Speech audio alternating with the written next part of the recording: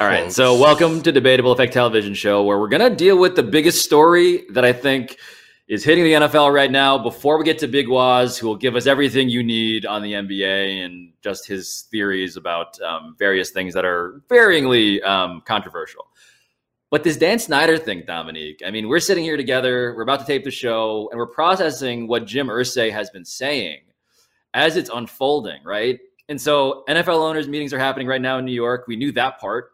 What we didn't expect was to get, for the first time, really, and I'm curious as to if you remember anything like this happening, another owner saying in front of a microphone that he believes they have maybe the 24 votes needed to oust Dan Snyder as owner of the Washington Commanders.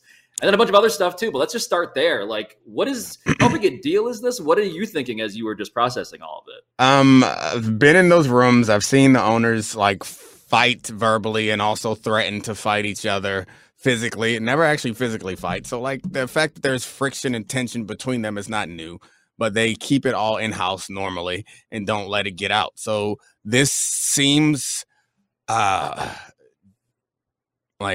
deliberate, obviously, which is something you have to say when it's Jim Irsay, because Jim Irsay is one to do things that are not always approved by the owners. And I think it gives me a little, so I have confidence that this is something that the owners have talked about and it's something that they wanted to put out there.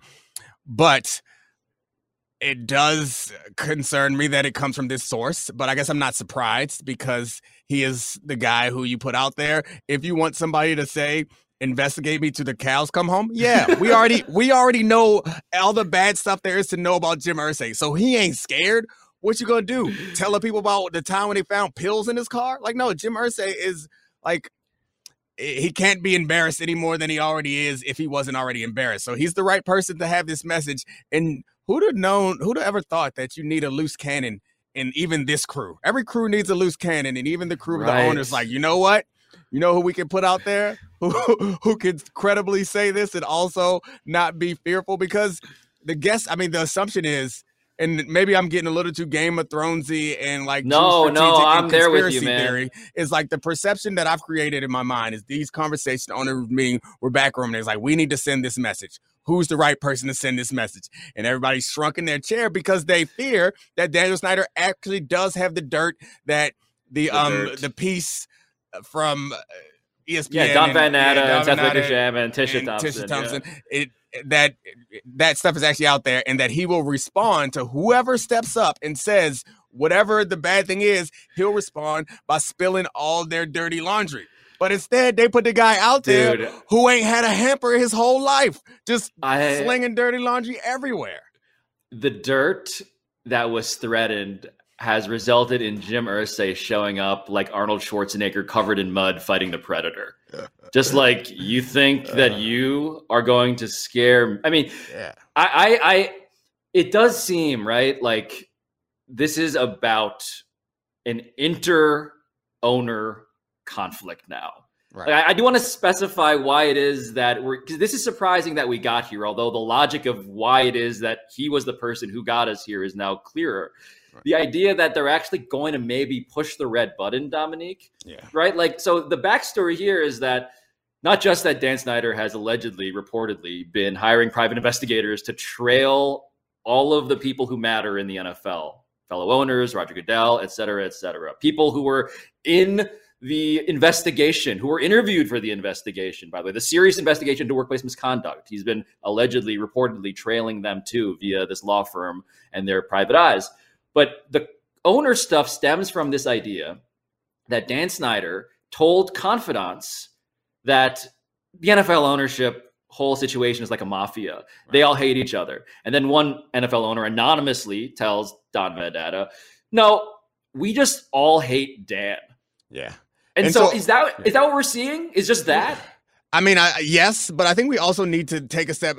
I assume that everyone knows why Jim Irsay, why Dan Snyder is even being discussed as someone that they would vote out. It's because of the sexual assault accusations and workplace misconduct. There was a seven-figure settlement for that personal accusation against Dan Snyder, but then the conduct stuff, which is bigger and larger. Yeah, so running an organization that has all of these terrible things surrounding it, you would think is something that the owners would not want to be associated with, or the league would not be associated with. But again, back to this Wickersham, Van Natta, and Thompson piece, it spells out that actually, while the owners don't love all that stuff, what actually has them really upset is that Dan Snyder does not have the political capital any longer to get a stadium built, and he's also in probably one of the wealthiest markets in the country, and still is not one of the most profitable teams in football, which takes money out of all of their pockets. And so dead last in gate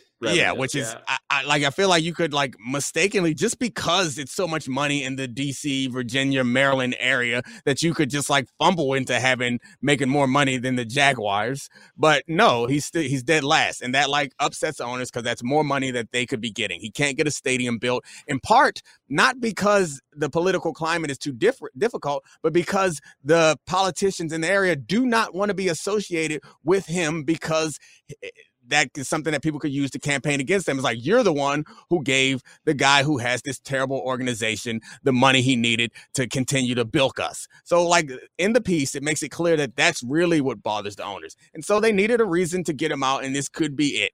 And it's shocking because they never want to set this precedent that you can be voted out, because then maybe they could be voted out. So this is why the red button is so big and so red. Right? Everybody, I mean, it is. So this is the Game of Thrones dynamic, right? Yeah. It's a lot of people looking out for their own self-interests exclusively, it seems. The politicians who have their fingers on the scale in terms of, can we give money to this guy? Currently, no. And you can draw a line to the journalism that's been done, the public pressure, as we talked about last week. But in this case, right, this was a story in the NBA too. This is why Dan Snyder's name came up as soon as people were talking about Robert Sarver being effectively compelled to sell. Is that nobody wants to be compelled, forced, ousted themselves. And so what does it say to you that, in fact, Jim Irsay is out here to wave his hand all around this, his mud-covered hand all around this big red button? Yeah, I mean, it says to me that they have reached that limit. They're willing to take this risk. I mean, it said to me that when the piece came out that we've been referencing so much, that wasn't a mistake. Like, as much respect as I have for those award-winning journalists, like this was excellent. Yeah, this was not them hacking somebody's email or stand outside. Like, these were owners who said, "Don't use my name," but were perfectly willing to have this conversation and really wanted this piece out there. They've been trying to figure out how to like softly, I guess, like usher Dan Snyder into selling his franchise. Launching the ouster. I mean, they've been giving him an opportunity, I think, to like try to walk away with some dignity and pride. This is the next step, and they keep stepping it up. The idea that they sat in a meeting, and so even if we were willing to say, nah, Jim Irsay just being wild and talking crazy, he would not do that at the owners' meetings in New York. He walked out of a meeting with all the rest of the other owners and stood in front of a bank of reporters and told them exactly what they all in that meeting presumably approved for him to tell them, because they wanted to apply this pressure. So right now, they're going to give Dan Snyder a couple more weeks, I guess, to make his mind up before they then do whatever the next phase of this process is. But it seems like it's written. They're going to run him up out of here. It's going to happen. It does feel like, to your point, like we're seeing the veil increasingly come off.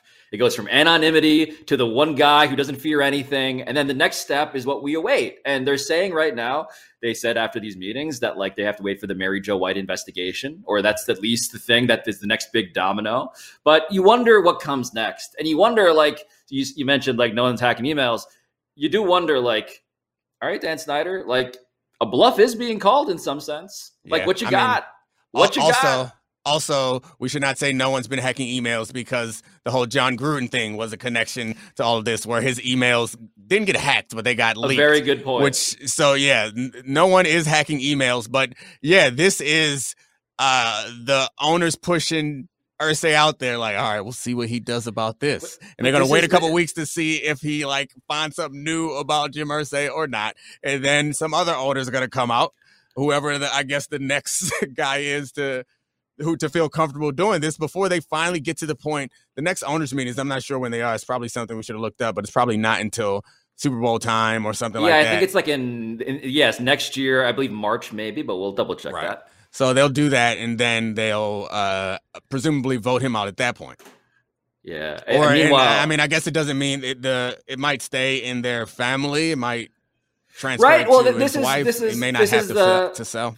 This is the Donald Sterling model, right? Again, borrowing from the NBA, a league that has done this before. The NFL has never done this before. That's an important distinction, right? Like that's why you can.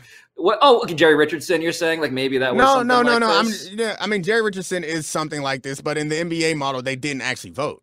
Okay, so this is exactly what I mean. It's sort of like how do you get depressing? Indefinitely, right? Yeah. Yes, they banned him for life from the league, but that did not mean that his team was taken away from him. And so again, like there's this big red button behind glass that nobody actually wants to put flesh on. But in the NBA, what they did with Adam Silver was we'll ban him for life, and then we'll have him via his wife transfer ownership to Donald Sterling's wife, as opposed to, so now it's not his anymore. But now I'm just like left. I mean, part of this is delicious, right? I mean, there's a lot of serious stuff underneath this, but a lot of this is just like, I feel like the scientist in Godzilla, where I'm just like, let them fight, Go ahead, go see it. And you've been in these rooms, you've seen, I do want to how do you explain to people who have never been on the inside of a room with this uniquely exclusive club of people, what this Illuminati group is actually like behind closed doors? So, I mean, I think that out of respect for the setting and the presumed privacy, I feel like there's some things that I should not share, but I will share this one thing that is very enjoyable. Jerry Richardson and Jerry Jones got into a bit of a disagreement, and Jerry Richardson told Jerry Jones to be quiet and sit down because he was talking too much. Jerry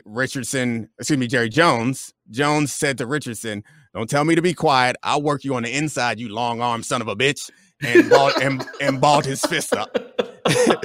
Jerry Richardson, who used to be a professional football player also, was not afraid. Unfortunately, we had a break before it escalated anything higher than that. But yes, it's something I will never forget of all the many Jerry Jones-isms we heard. "I'll work you on the inside, you long-armed son of a bitch."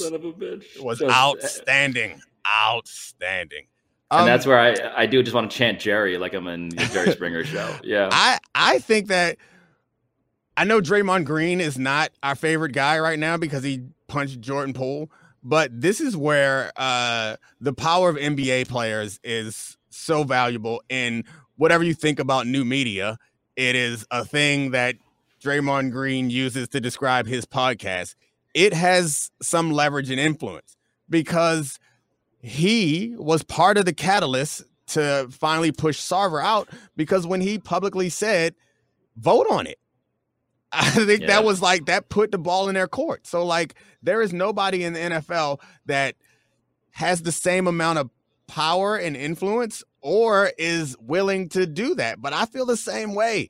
Don't talk about it, be about it. I don't care if you got 24 votes, bring it up to vote and let us know who voted on it, who didn't. So it's Jim Irsay. I'm not for all these soft launches. Press the button. If you got it, if you got the weapons, press the button. If this is not, as you said, as Jim Irsay said, if this is not what you stand for in the NBA, or in the NFL, what we waiting on? You could have voted today. Y'all was all in the room. So, Dominique, we had one request of Alabaster, and that was to bring us the biggest Waz you can find with the NBA season upon us. And here he is, as advertised. Waz, welcome back. So, Alabaster, let's talk basketball. We should say transparently, Waz, that we are doing this before the two games on Tuesday night because, we're long-range, long-term thinkers who do not get swayed by the day-to-day. We're here to talk about the biggest picture stories, Alabaster. That's right. And I think we should start with the finals teams from last year because they both had chaotic off seasons in different ways. And my question to you is, who do you have more faith in to get back to the finals, the Celtics or the Warriors? It's how will you deal with this drama? Because both these teams are very talented. So I guess the question to me boils down to who's in a tougher conference and how will you deal with the off the court stuff? And since the Warriors are not actually losing anybody as a result of their off the court transgressions, and both conferences seem to be tough as hell. Like I lean more to the Warriors making it back than I do to the very flawed Celtics. Yeah, Waz, to me, I go Warriors immediately and wholeheartedly here. What do you say? I mean, I think the competition that the Warriors are going to face is better, appreciably better, right? I actually think, I often hate on NBA hipsters online, and I've become one myself this season because I picked the Denver Nuggets to pick the finals. To go to the finals. And I think Denver is a championship level team. I think obviously Golden State should be the favorite. A lot of people, other hipsters, are going Clippers here to go to the NBA finals. And, Phoenix has the talent, if not they're dealing with their own internal issues. And, I think those four teams are like really formidable teams. Whereas in the East, to be honest, I only take Milwaukee seriously. Okay, so I'm going to grant you that. I'll just take it from this perspective, this question. I think the Warriors are just the better team than the Celtics. Yeah. And I know the Celtics defense is incredible. I know that the defense is as advertised and should be despite all of the chaos. But when I look at the Warriors and the fact that they have, depth is not the reason they're going to make a run to the finals, but it's the reason why I think they can survive the regular season with less wear and tear, I hope, if they're going to sort of manage these guys for the long run. I just love that team. Well, I love that team. I think they're the best team in the NBA still. I'm concerned for that team because Draymond is an integral part of that team, and Draymond was up and down on the court last year. So I think the question there is Wiseman. But hold on. So we're trying to answer this question, right? Who is more likely? Who do you have more faith in to get back to the finals, the Celtics or Warriors? These teams in the East, I think the Celtics, if they could let Robert Williams play. He's hurt. Of like four games per series, just about 4 games per series against all of these teams. I think they're going to be completely fine against them. I truly do. I think the Celtics defense is going to be fine if Robert. I know, but where Waz is right is that the coach. Okay, well, so here, okay, we do got to talk about Joe Mazzulla, and he would never be invited to Satrial's.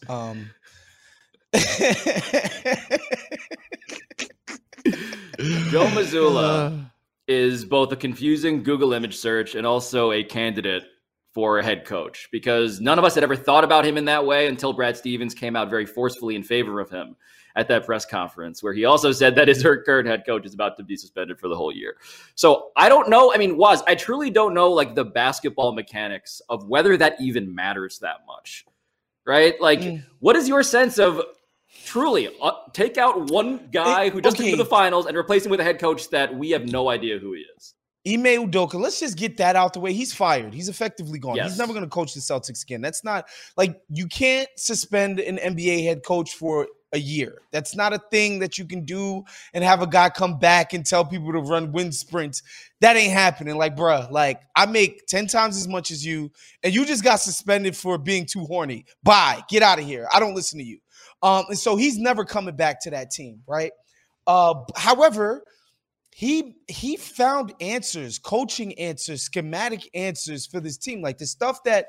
And again, I don't know if this was him, his staff, in conjunction with him, collaboration, where they did the Robert Williams really close to the basket as a rover stuff, the heavy switching scheme, like a lot of the stuff that were improvements were schematic improvements. So. Usually we give that credit to the coach, right? And so I think a lot of the answers that they're going to need going forward, specifically on the offensive end, and making some type of continuity-based offense and ingratiating these new guys like Malcolm Brogdon and the like, is going to take like some coaching. So I wonder, I don't know why I should think Joe Mazzulla is going to do that. Or not do that. So, Dominique, I said I'm going to ding my own pick. So I know. So you're agreeing with me now in this stupid debate. Thank you. I'm happy. But if we're just going to help each other make better arguments while we ourselves make worse arguments, we could also point out that all you need is a good half season, right? Like the Celtics, that was their story last season, right? That was the joke. So, but it wasn't good, Pablo. It was historically great. And that's the thing. Defensive end. That's the thing. Fair. This is the football analogy is that Josh Allen improved from his third to fourth year or second to third year to one of the best quarterbacks in football, and he fixed his accuracy. Never happened before, never going to happen again. This is the same thing. You're arguing that last year we had a first-year head coach who the schematic changes that you pointed out, you're much more basketball savvy than I am, are important. But much of the things that I heard about Udoka's presence was about challenging them and making them slightly tougher. And maybe it's true or false, but assuming that you are going to have in back-to-back seasons 2 coaching prodigy aberrations, because what Udoka did last year was probably the most, he wasn't coach of the year, but it was still probably the most successful or most impressive coaching feat of the season last season in his first season. Y'all trying to argue to me that they're going to bring in another guy who they did not go out and select for this purpose, who just happened to be in the building along the process, and he going to do the same thing? Or this team's not going to at least fall off some? No, I can't have it. This is what I would suggest, Dominique. I would suggest that their playoff medal, because I think that's a real thing for basketball teams. Yeah. And the continuity that they're bringing back of people who actually did these hard things in the playoffs, saw themselves perform those things. I think that's going to matter and can overcome, novice coaching. Shouts to Joe Mazzulla again, because he's from a legendary college basketball team. But the thing that's so funny about coaches, right, is we can criticize Joe Mazzulla, we can criticize Ime Udoka in all of these ways. It's really funny to me as I realize this now, like the top 4 teams in the East by popular consensus are the Nets, are the Sixers, are the Celtics, and the Bucks in some order. 3 of those 4 teams have coaches that we all would not be surprised to find not coaching these teams next year, right? Steve Nash is coaching the Nets. Doc Rivers is coaching the Sixers. Joe Mazzulla is coaching the Celtics, right? Mike Budenholzer, like the boring ass Get him, Booty. Bucks. If you're going to make an argument on coaching, the boring ass Bucks being anti-dramatic is a pretty solid limb to stand on. Well, since you guys are on the coaching part of this, I think we should pivot to the Warriors part of it, because I have a quote from Steve Kerr on Draymond's Punch where he said, "This is the biggest crisis that we've had since I've been the coach here. It's really serious stuff." I would relate Steve Kerr's comments, honestly, I would attribute them mostly to him being really the most sick of Draymond Green's crap of everybody in the organization. But guess what? Like in the NBA Finals, the last 3 games of the finals, he was incredible. He was the best defensive player on the floor. Of course, he's still the offensive connector, sort of de facto point guard type of guy on the team. Like, he has real value. They straight up do not beat the Celtics without Draymond. No, but to put a button on this topic, I am going with the Warriors, despite the fact that Steve Kerr is probably going to go insane by the end of the season. Cool. Celtics. I think they're more likely to make it back to the finals. I think they're the most talented team in the conference. I think Joe Mazzulla is going to figure out how to deal with having the most talent. Oh, the Steve Kerr problem, being too good. All right, next topic. Which small market team that went all in is more likely to break through this year? The T-Wolves or the Cavs? So first off, shout out to the T-Wolves and the Cavs for being like actually good teams. Like the jokes that I want to make, and there are jokes here, are not about whether they're worthy. It's about actually like 2 teams that even NBA hipsters are going to love, and even NBA mainstream fans are going to love even more, I think. I go Cavs on this. I go Cavs. And I say that, Dominique, because I want to out-hipster you before you get to out-hipster me. Evan Mobley, man. I don't know, I don't know if like he has had the platform. I don't know if we've sufficiently platformed Evan Mobley yet. But that dude is a 7-foot guard. And as much as like we're going to talk about Wembanyama and the Alien Revolution, he has some alien in him. Yeah. And I feel like he's going to be an enormous difference maker for this team. Don't you dare compare anybody to my man Victor Wemby. You stop it immediately. You get out of here with that blasphemy. He can handle, he can play defense. He can do a lot of the things. He's just 7 feet tall instead of 7'4". Bill over at the Job, of course, he's hugely into Evan Mobley. So he's been kind of pushing that agenda pretty strongly here. I'm going to pick the Timberwolves, and it's for Anthony Edwards. I just think he's the guy on either one of those teams that I look at that has the ability to just detonate, become a 30-point-a-game scorer, live in the paint, live at the line, punish people when they sag off of him. I think, man, there were times against Ja Morant on defensive possessions in the playoffs last year where this dude looked like he was damn Scottie Pippen out there. So for me, it's absolutely the Timberwolves. Although I love what the Cavs have assembled. I think, the framework of the deal that they could put together to go get Donovan Mitchell just made way more sense than every other competitor, including the Knicks, who they would have stunk up the joint by having done that deal and handicapped themselves in the process. And so while I love what Cleveland's doing, I just think Ant Edwards is the most special of everybody on both of those teams. Okay, that's so. So both teams added a Jazz, and the Jazz are notorious for stinking in the playoffs. And one of these guys gets played off the court most of the time, and Rudy Gobert, and the other guy is a smaller guard who doesn't play defense. So I think part of it is arguing which addition is going to be more valuable. And to me, it's also a question of which addition is going to hurt their team less in the playoffs, because I think they both probably get to the playoffs. And yes, I agree with that. That's the question is an outstanding question. Let me put that out there first. Let's be clear, a magical question, but it's vague when you ask about breakthrough. So I don't know what we mean by breakthrough. I think I'm imagining 50 wins. Is 50 wins a breakthrough?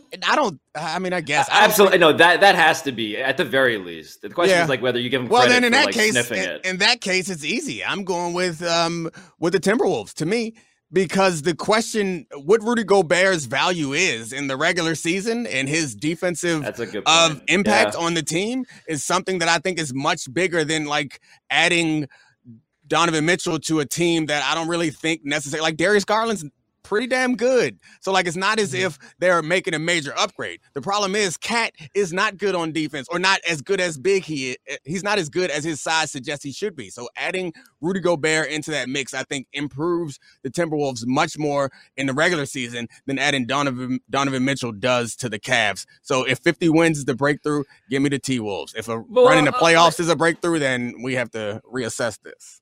So Dominique has found his edge in answering the question, which is he's focusing on the win total as opposed to postseason success. I didn't find my edge. You gave it to me. I do. You gave it to me. You said 50 wins. I need to take the edge off. I need to take the edge off because the big question here is about Rudy Gobert in the playoffs. What's different now, right? The idea that he can stay on the floor and he won't be X's and O's off of it.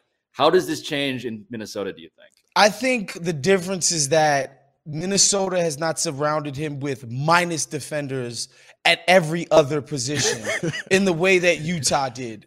Utah straight up was we know Rudy Gobert is by far the best defensive player in the NBA, or not, shouldn't say by far. He's clearly the best, right? Indicating from all of his awards and stuff. We're gonna stress test that by just having nothing but the worst defenders possible to goose our offense, because a lot of times they went out in the playoffs because they were just bricking open jump shot after open jump shot, and it was to mitigate that, since we have Rudy and he's so great, let's just focus on making our offense better, focus on our shooting. And they did that. They were putting out top 10 offenses every single year, top 5 offenses, all of that. They were incredible at times on offense, really truly beautiful to watch. The problem was, you get in the postseason and Reggie Jackson is cooking your 5 out. Okay? I'm talking about 2 dribbles and this guy is getting a layup at the basket. Okay? God bless Reggie Jackson. He's a good player. I'm happy for him and all that he's achieved in his life. He should not be smoking a professional defense in the playoffs. A set defense in the playoffs, Reggie Jackson just takes two dribbles to get a clean look.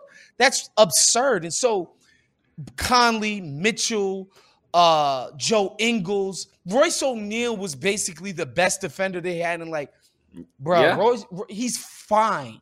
He's not good. He's fine. Right. I think Minnesota has way more competence there when it comes to defense. And so Rudy won't be as exposed on that end. But I don't think that answers the question that Pablo was presenting. Rudy doesn't get played off the court in the playoffs because the defense is so bad. He gets played off the court in the playoffs because they don't have to guard him on the offensive end. So figuring out a way to make Rudy Gobert not a minus on offense is the real question. Like, I don't think so I would disagree. I would slightly disagree with that. Okay. I think if Rudy's defense can be neutralized by the fact that teams can spread Utah out, put Rudy in a corner somewhere, or if he doesn't stay on that guy in the corner, the defenders are so bad that Rudy has to commit and therefore leave the corner guy open, right? Like, if you're going to mitigate Rudy's ability to that extent,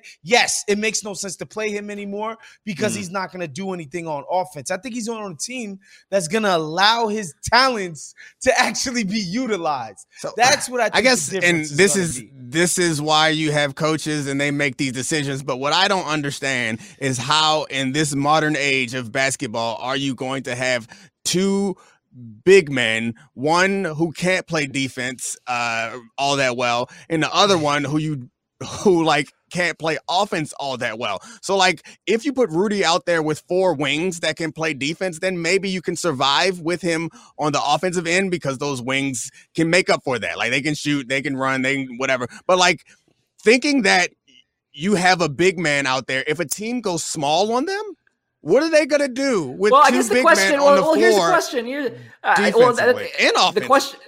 The question I have then is like, does Cat really play all that big? Right? Like in terms of like what that's they need that's him not to the question. I'm No, sorry to cut you off. I think, look, what I'm saying, Dominique, is they have guys that can stop people at the point of attack. Right. Where Utah had zero. So I guess it doesn't matter what your big man defense I think you're right. is. But to simplify my question, it's like if you go against a team that plays small, you would normally put Cat on the biggest guy, which does not like allow him to be as exploited.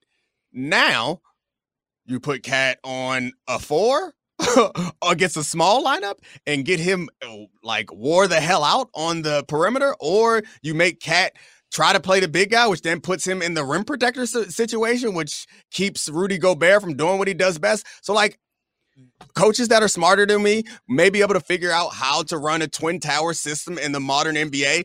But if your twin towers are so obviously flawed on opposite ends of the court, I'm not sure that they don't cancel each other out. I just don't see how it works, but we'll see once the season plays.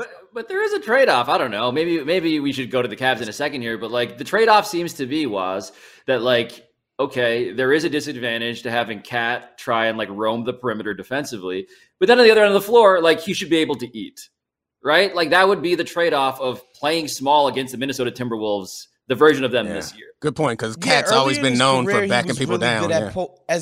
Early in his career, he was a pretty good post-up player. Now, you know, he's rightfully fallen in love with his jump shot. He's one of the most efficient jump shooting bigs we've ever seen. He believes he's the best we've ever seen. But, you know, and again, that's part of it too. So we can say like, oh, Rudy got to do this, Rudy got to do that. I mean, the guys around him have to be basketball players. Right.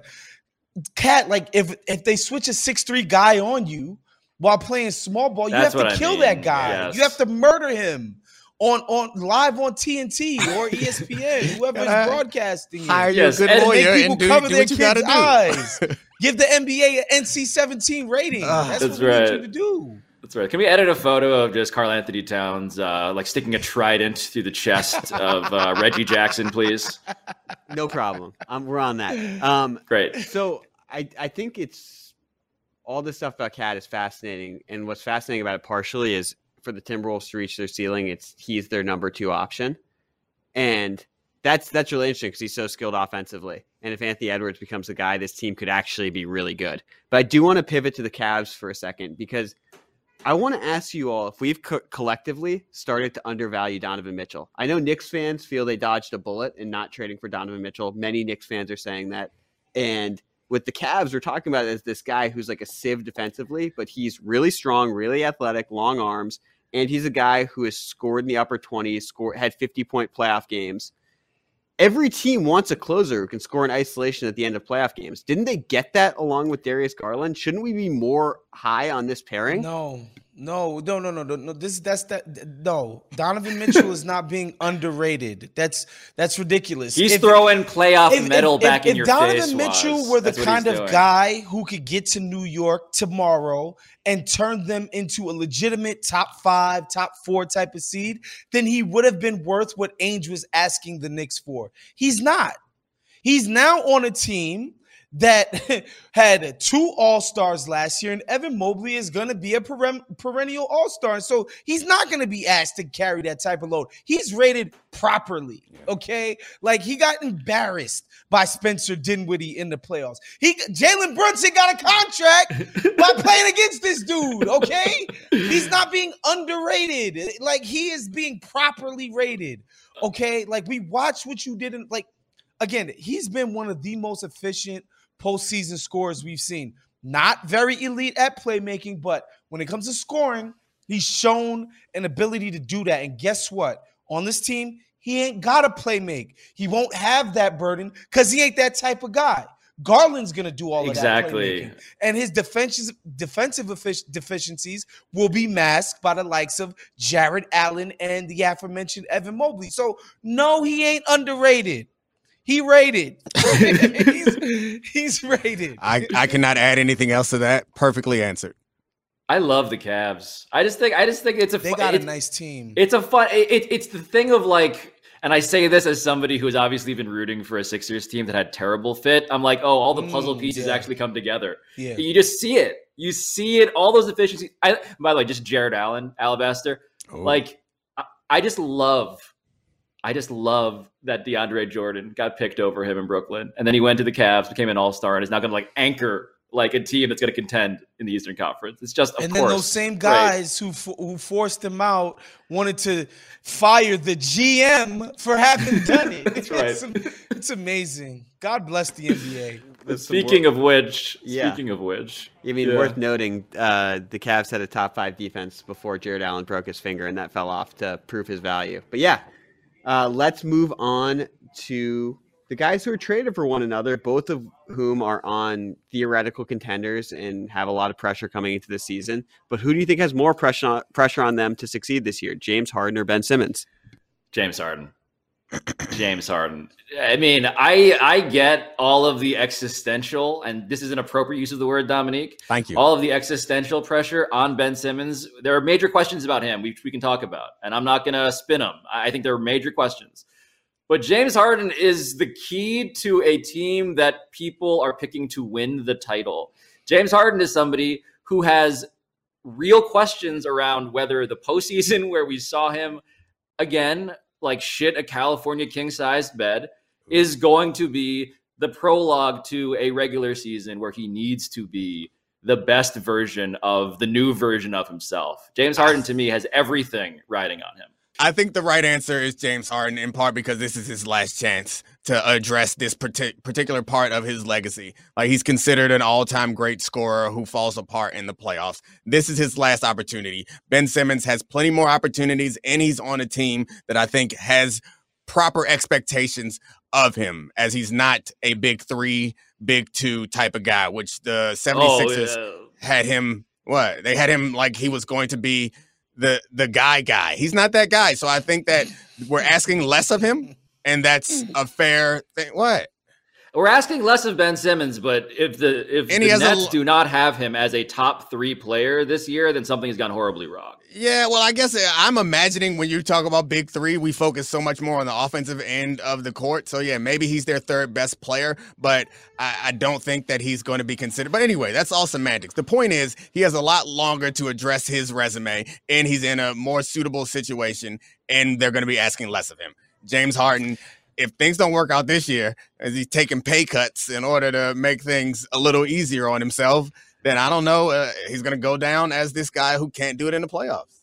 Here's the thing about James Harden, though. When it's all said and done, he will have had about like $400 million in NBA earnings alone.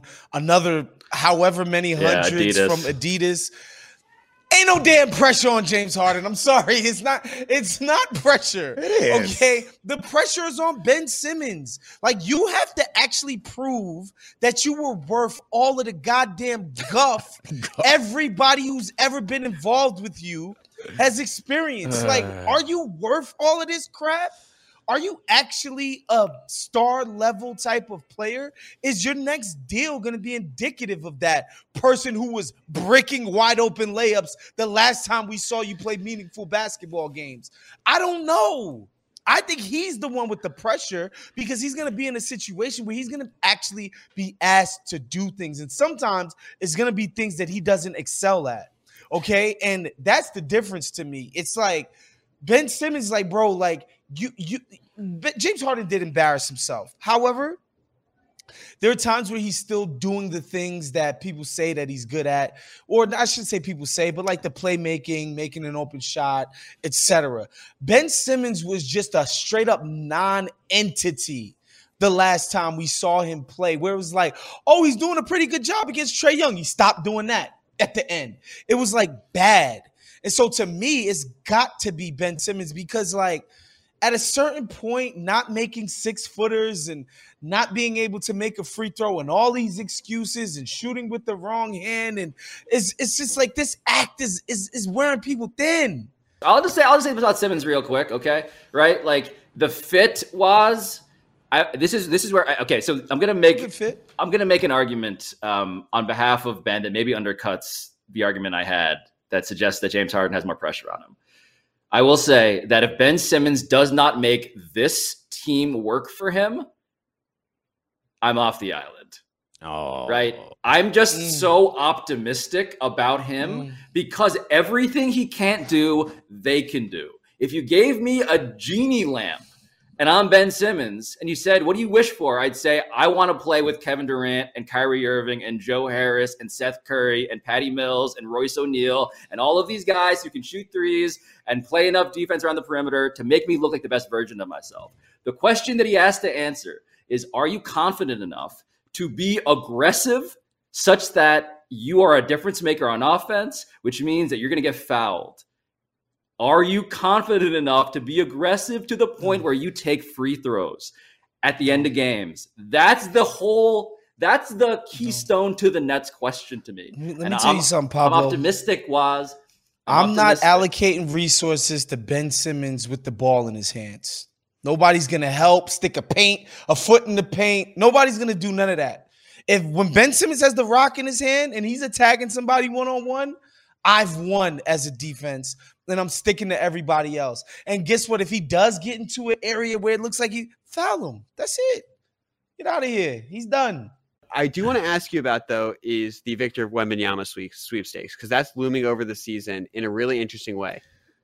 Pete, we think a lot of teams are going to tank, and we know a lot of teams will tank. But there's also more competitive teams with talented rosters than we've maybe ever seen in the NBA right now. And I want to know from you guys, how do you think Wemby's presence is going to shape this season? So the shape of the season, I'm going to go full nerd here because usually like the NBA is a bell curve, right? I know this is a loaded graph to bring up, but it's a bell curve. Two black men on I know. Hello. But there's supposed to be a healthy rotund middle, and then you have the contenders on one side, the worst teams tanking on the ends.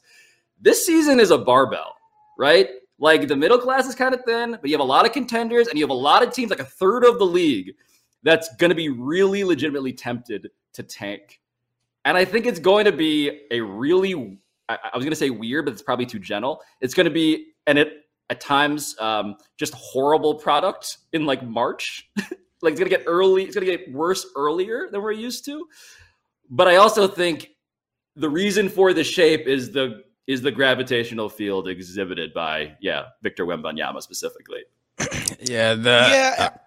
I'm not worried about the impact too much because of the flattening of the lottery odds. I really do think it's just like, all right, man, I get in this top 5 and 6. I can kind of coast to whatever it is that I'm going to be. And, even the teams that I think are going to be pretty bad, like the Houston Rockets, have interesting players on their team, and they have really cool storylines developing. And so outside of San Antonio, whatever OKC's doing, Utah. and I'll never get tired of saying this, like the stealth tanking, but not even stealth, and they getting none infuriating. Of the crap. It's infuriating, it's crazy. That I have been criticized. I have been SGA criticized thing. more than Sam Presti has, and I'm not a GM. Seriously, the SGA thing where they're just like, yeah, we're telling them to get the procedure done right before the season, even though our season ended like 7 months ago. It's weird. that's like legitimately weird. A little suspicious. The timing of that. So besides them, San Antonio and Utah, everybody else has, like, I'm not worried about it because they have young, interesting players, and even if they do some level of chicanery, we're still going to be watching young guys develop, and young guys don't produce wins, but they're going to, every now and again, there's going to be young guys that do some things like, wow, that might pretend to something positive in the future. So outside of those big three, terrible teams, I think everybody else who's going to be in the mix for this, Indiana, Charlotte, they're going to have compelling things happening with their team. So I'm not too depressed about the Wembanyama sweepstakes. I just want the teams who are like trying their hardest to get him to not get him, which is going to be a disappointment for me because I'm sure that they have gamed the odds. They got extra draft picks. They're going to lose as much as they can. They're probably going to change. I think, what is it, like almost 15% is like the highest odds you can get with one single. 14.9, I believe. Okay. Yeah, that's the highest odds you can get with one pick. And these guys are going to go out there and game it so much. I don't know. Rewarding this foolishness bothers me. It always has. And the penalty in football, like, it doesn't work because the roster is just too big for you to be able to just intentionally suck and build this terrible culture. And also, like, it's too difficult. One quarterback's not going to fix the team. But in basketball, like, the logic is actually there to get a great player and then build up around them. So it sucks. They have tried to make it so it's less enticing, but it's still enticing. And I really hope that the Jazz don't get them, and OKC and the Rockets. I hope you don't get them. Those are the two teams for me. Jazz and OKC. I'm not rooting for an injury or anything on any of these top teams, but maybe a coach could. But hold on. Retire mid-season or something, and they could just stink, and we can get on a good team. If you want maximum spite, though, like, the way you actually want this to play out is for the Jazz to get him instead of the Thunder. Because Sam Presti has been doing this for years, okay? He's had picks stockpiled for years. If Danny Ainge swoops in and loses for most of a season asking me to and takes him away from Sam Presti, no, funny. I can't root for because calling Danny Ainge a genius. He's such a master negotiator. Oh, he's so tough. Oh, he just fleeces every team. Oh, Danny Ainge. Oh, Danny, he's so good. Oh, Danny, how'd he do it, Danny? Oh, Danny boy. What? Sick of it. Yeah. I don't want to see. So no, I don't want to see that. And he also is still tanking. Detroit. I'd love to see Indiana. Oh yeah. I'd love to see that happen. Please don't end up in Utah or the Prairie. Oh gosh, yeah. I'm looking. Yeah, Charlotte. I really like Charlotte to get him. You want Michael Jordan? You want Michael Jordan? Yeah, Michael Jordan to bully this kid. Yeah, that's what fine. you want for him. Go right ahead. What I've heard about Victor is he'll be all right. He can handle himself. Yep. I would like to see him matched up with the ball, and it'll be great. There's only one ball left that's healthy and can play. That's so sad. Oh yeah, LiAngelo, what a run! Yeah. Portland, I like how we've mentioned New LiAngelo Orleans. Ball as often as LeBron James on this show, by the way. Waz, do you want to plug anything, by the way, before you are freed of your responsibilities here? Not really. Just check us out on the Ringer NBA show. I got 2 podcasts on there, so just make sure you subscribe to the Ringers NBA feed. I'm sure if you watch anything sports, you already subscribe to Simmons. I go on there every now and again. So, of course, check me out on Bill's show. And, that's about it. Yeah. That's a kind thing to endorse your boss who needs no help at all.